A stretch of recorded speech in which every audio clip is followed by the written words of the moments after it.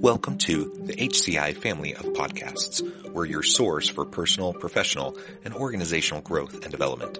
We share our own original research, explore industry trends, and interview executives and thought leaders from across the globe. Join us for practitioner-oriented content around all things leadership, HR, talent management, organizational development, and change management.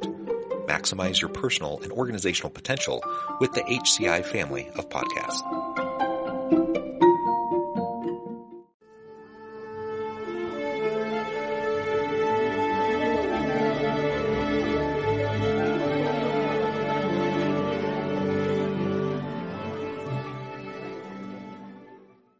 Cari Jacobs-Crovetto, welcome to the conversation today.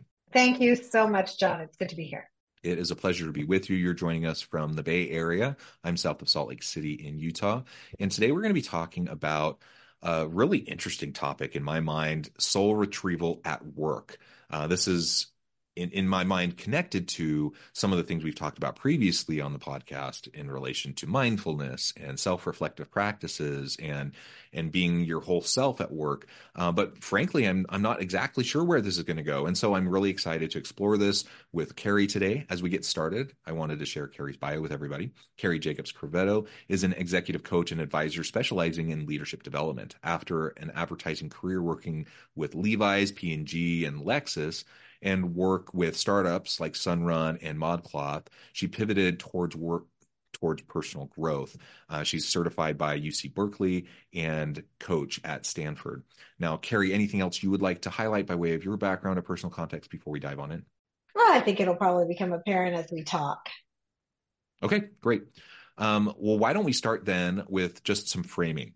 What from your point of view and from your practice is this soul retrieval work all about? So, you started off saying something that caught my energy right away, which is whole self, just like the concept of bringing our whole self to work. And I think the first starting point is for us to ask ourselves, how much do we really, truly know ourselves? In today's world? Things are moving so quickly. And most of the time, we're operating from a pretty decentralized state of self, not a whole self. So even the idea, I think people think of, okay, when I am bringing my whole self, that means I can just sort of do or say or be whatever I want, and that's bringing my whole self. But actually, it's quite a different concept, which is first kind of having a depth of understanding of why we operate the way we do and what prompts us to operate the way we do. That's sort of step one. And then step two is then understanding how we bring that in full into the workplace so we don't feel like we're being unseen or we're not actually being fully expressed at work. Yeah, I really like that. And like you said, that first step, so important.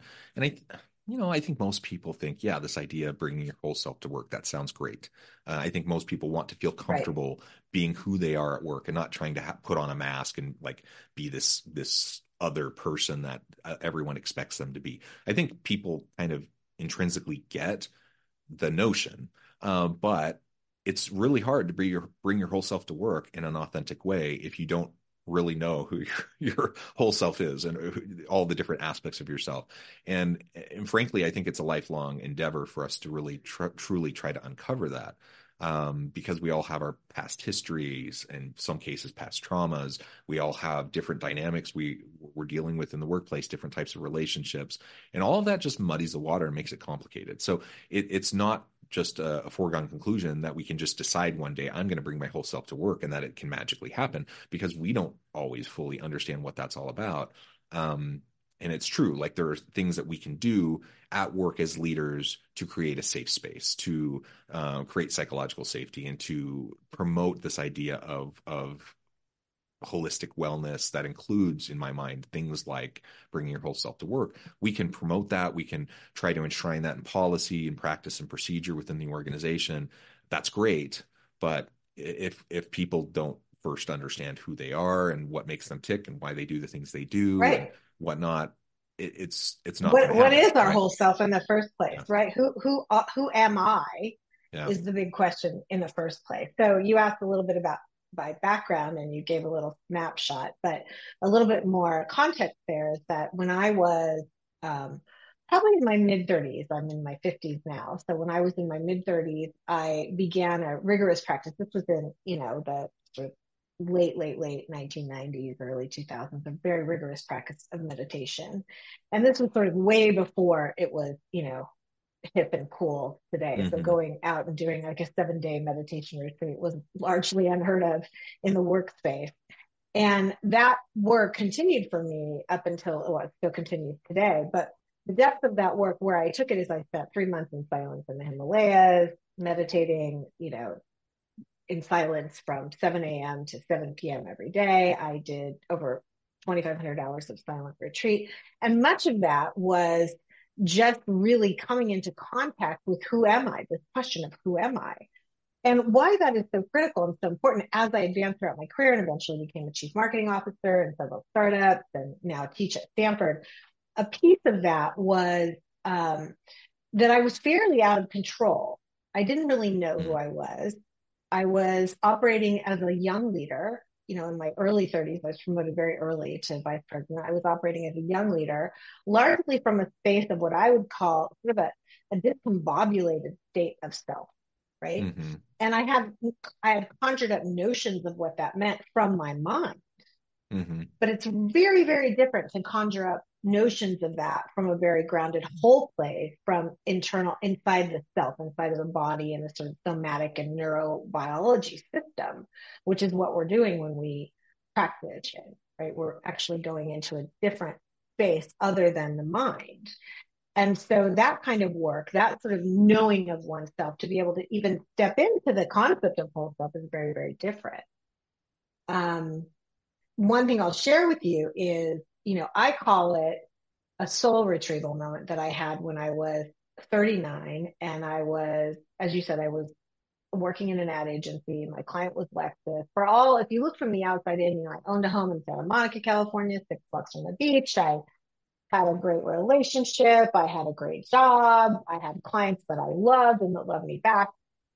And I just had one of those moments where I was sitting at work one day and I paused, and I can remember where the sun was. I can remember where I was sitting, and this thought or feeling or sensation from my physical body, which was like, am I happy? Like, am I really happy? Do I even know what happiness is? And of course, at 39 years old, about to turn 40, right? This is a big moment. And in an Hmm. instant, in 24 hours, I quit my job, I put my condo up on the market that week. I sold 50% of my things and I took off. And that's when I went and traveled and sat in India and did a lot of depth work. And for me, what came back out of that was a different way to hold the question of who am I?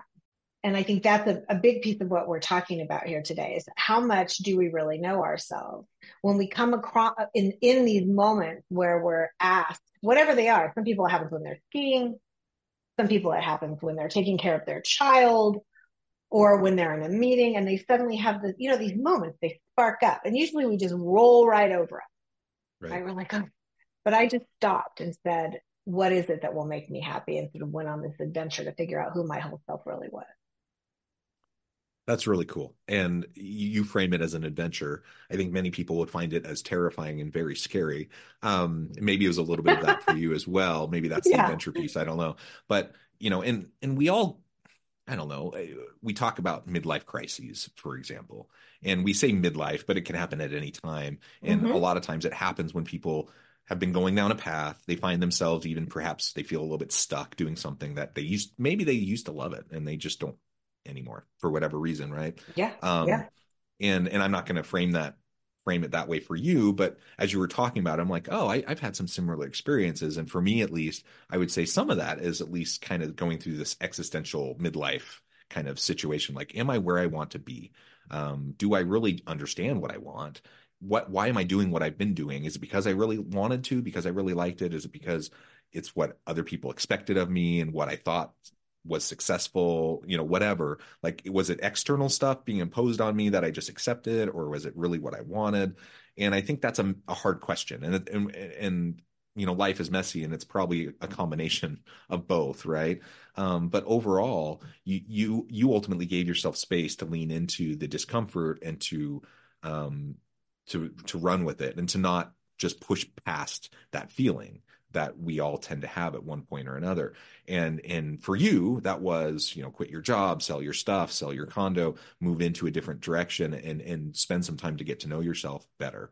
Um, what would you suggest? I mean, not everyone's in a position where maybe they feel like they can do that. What would you Right. suggest are some practical things that anyone could do to start to really lean into knowing themselves better, doing that self-reflective work, really making sure that they are where they want to be? And for some people, that is a complete career transition and shift. For other people, maybe it's just trying to Mm-hmm. rekindle their love for their profession or for their relationships or whatever. It can play out in a lot of different ways for different people, but it has to start with this willingness to lean into that discomfort and the willingness to lean into some sort of self-reflective practice so you can really better understand where you're coming from, right?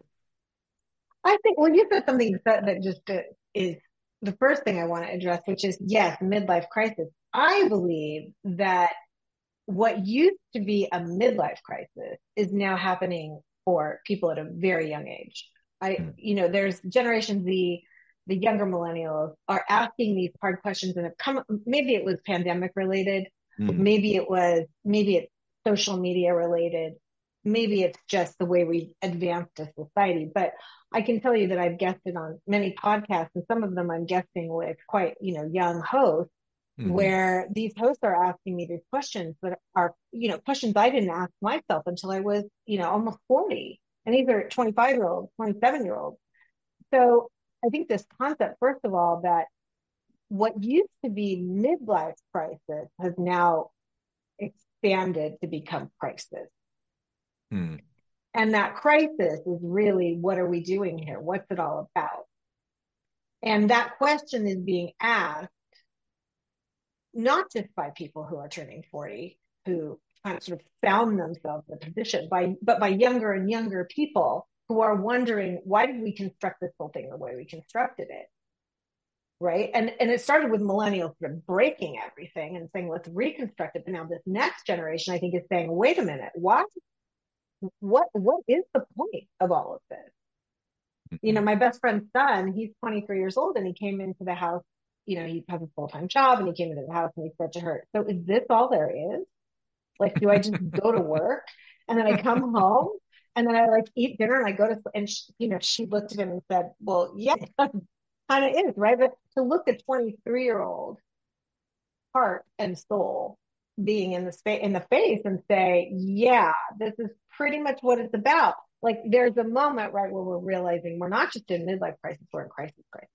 And out of that crisis, I think people are doing, to get to your second point, like what can I do? Sure. You can absolutely take some time if you can mm, afford it and go travel, but um, that's certainly not what you need to do. I think the first step, and this is no new news, right? This concept of practicing mindfulness and meditation, but I'm going to share what is new news from my perspective. Many people come to the practice of mindfulness and meditation to quell anxiety, right? Or to um, calm themselves down so that they can feel more centered. That's sort of what I would call, opening the jar. You're just mm, taking the top off, but there's a whole jar of experience that happens as we deepen that practice. Why is that important for us as business people? Twofold. Number one, we're answering that question more and more of who am I and what makes me happy. So here's what I found out. So I went to India, I went to Africa, I sat in the Himalayas, I did all these, deep, meaningful work, right? That to your point, not everyone can do. And I came back and I had, I think I had like at the time $6,000 in my pocket. I was sleeping on a friend's couch. This is after, owning a home, right. sleeping on a friend's couch, trying to figure out what was I going to do with my life. Well, it turns out I went right back into marketing, right? I started doing something slightly different with a little more consciousness around it. And I'm doing solar energy versus like selling a luxury vehicle. Um, but I was still doing marketing. The difference was inside me. The difference didn't come from some external way that the world had to reconstruct itself for me. The Hmm. difference was me in and of myself. And the depth work that I did was around just basically digging and digging and digging this question of who am I and what makes me happy. This is the soul retrieval. You could do it at any point in time in your life without changing anything around you, right? Sometimes people will come across, some big insight that says, okay, I need to pivot and do something radically different to be happy. But oftentimes, even when they pivot, this moment will emerge, right? Even through that pivot, okay, now I'm doing the thing that I thought was going to make me happy, and I'm still not happy.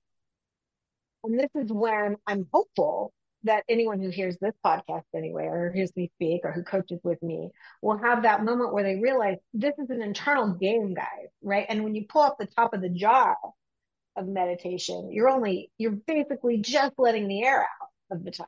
There's a whole world to participate in that not only gets you closer to who you are, but makes you a better leader, which is even more important, right? Yeah, yeah. I really like all of that. And again, like you said, it's kind of the first step. We need to make sure that we're doing that work, and it can be hard work, and it's not something that just happens overnight. Um, Correct. I like how you identified, that when we say midlife crisis, that's a generic phrase that we use, but it can happen to anyone at any time. And and I applaud young people who are really thinking deeply about their priorities and their values and what matters to them. I think you're right that in many cases, for many people, the pandemic was a catalyst to kind of reevaluate what maybe they Mm-hmm. took for granted, what they just assumed was the way it had to be, and started to push back against the status quo. And I think younger people certainly have been doing that. So whether you're young or you're middle aged or you're old or whatever, I think we all have an opportunity to reinvent ourselves and to recalibrate our values and priorities around how they connect with what we're actually doing in our lives. And I think that's really healthy work. And so doing that work and being committed to the self-reflective practices, the meditation, the mindfulness, all of that I think is super important. Now, if we go to that next step and we start to, like, if I'm thinking about as a leader within my organization, hopefully first and foremost I'm modeling this for my people so that they recognize, like, it's a really good thing for you to go through this process. And that I'm going to be there and I'm going to be supportive of you and I'm going to be encouraging of you to do that. And I'm going to model for you how I do it. And hopefully, that gives others permission to do it as well. But also as a leader, hopefully I'm creating, you know, systems and processes and that give permission and flexibility that allow people to do this type of work. So when I think about soul retrieval at work, um, I think about how do I help my people to be more satisfied, more engaged, more passionate, and finding meaning and purpose in the work that they do, and how do I create an environment where that can happen and be optimized, Mm-hmm. right? Any thoughts on how leaders can create that kind of an environment proactively? Yeah, I mean, I'll also flip it to you since you use the I word, right? When I think about, it sounds like you've got some familiarity with this type of practice. So, what have you noticed for yourself when you're in mindful behavior? Like, what happens in your system if you're standing up in front of your team, for example, or you're facilitating a conversation? What's happening for you? I think one thing that's not happening is that I don't, if I'm in a more mindful place, I'm being present with the people I'm around and I'm not allowing the busyness, the hecticness of the work Mm-hmm. get ahead of me. Mm-hmm. I'm not allowing myself to be sucked into like just putting out fires mode all the time, which is what a lot of leaders end up spending a lot of their time doing. That I'm going to give myself the opportunity and the time to be with and sit with my people and to have important, meaningful conversations with them. Um, those are some of the types of things that I'm thinking about and trying to do, I guess, at least Yeah. when I'm trying to create that kind of an environment. Yeah, and you said the P word, which is great, present, right? Really being present to the scenario, to your scenario, allowing people space to breathe, allowing people not thinking forward into like, where do I have to go? Where's the I in this game? Right? Hmm. What am I trying to get out of this? But really opening it up so that other people can really come forward. Um, I think that also what you described is space, right? That you create space in the room, you're creating space within yourself, which is most important. And I don't know, I always like the story of two leaders, right? You have two leaders, let's say two CEOs. And both CEOs, if you were to sit in a room with them, they don't enter the conversation a lot. They leave a lot of space for other people, right? Both CEOs are asking curious questions. Both CEOs have a grounded sense about them. One CEO is, if you were to, be able to x-ray the CEO's brain, it's just pinging around, right? What's the Hmm. next thing? What's my to-do list? Where am I going? And even though the composure can look as if it's there, the inside is like a treacherous storm, right?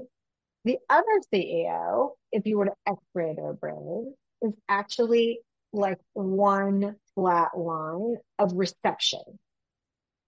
And that reception is coming in two ways. It's coming in from the outside, from the team, for example, but it's also coming in from that person's body, an ability to receive what that person is feeling from themselves. This is kind of the first step of what I would call soul retrieval, right? Is this ability to be able to have this inner radio, right, that you're tuning into that is both receiving the outside world, but it's also receiving the self at the same time.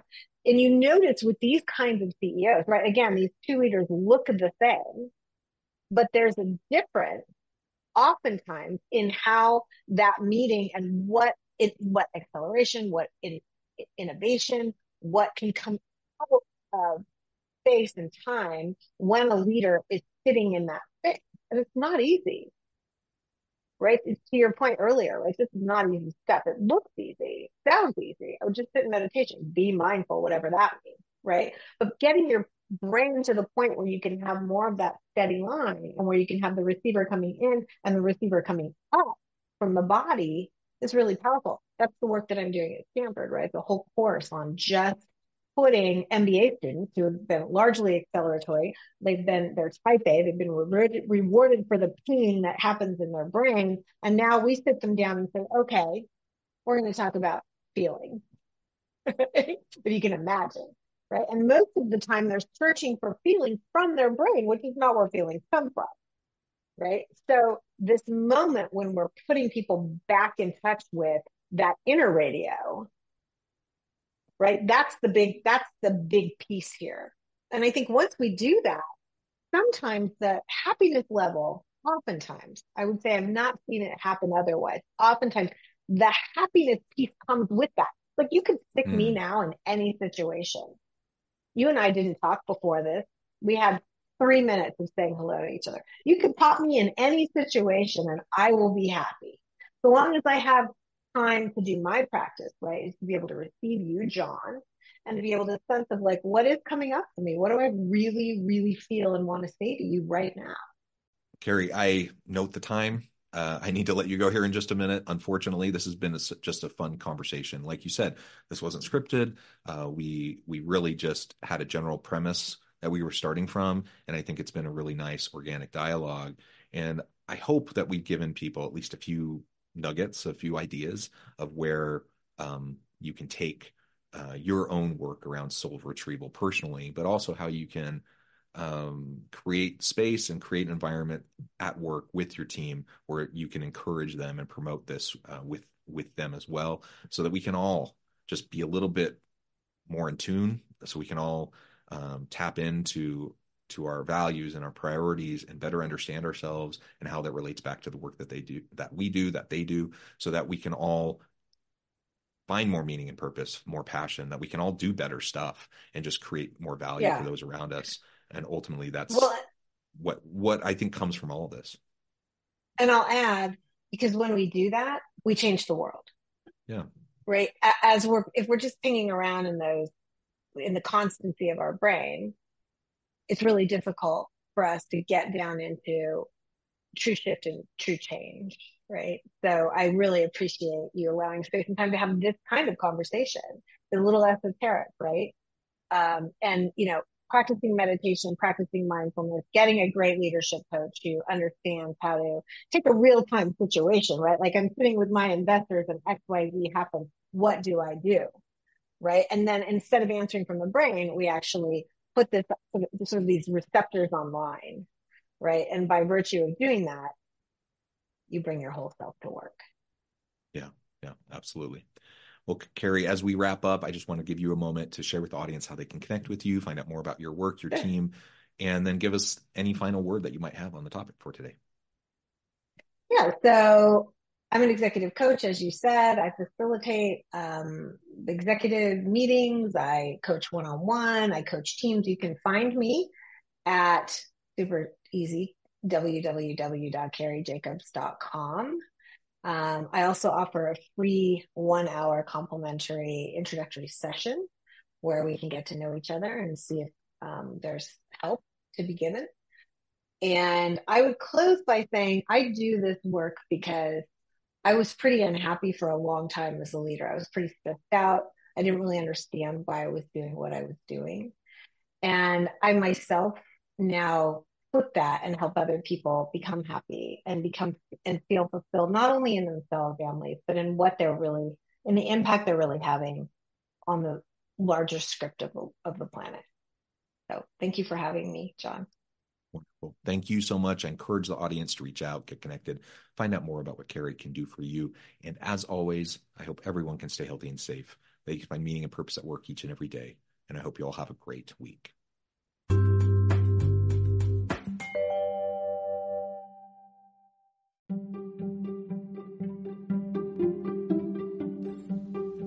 Thanks for joining us for this episode of the podcast.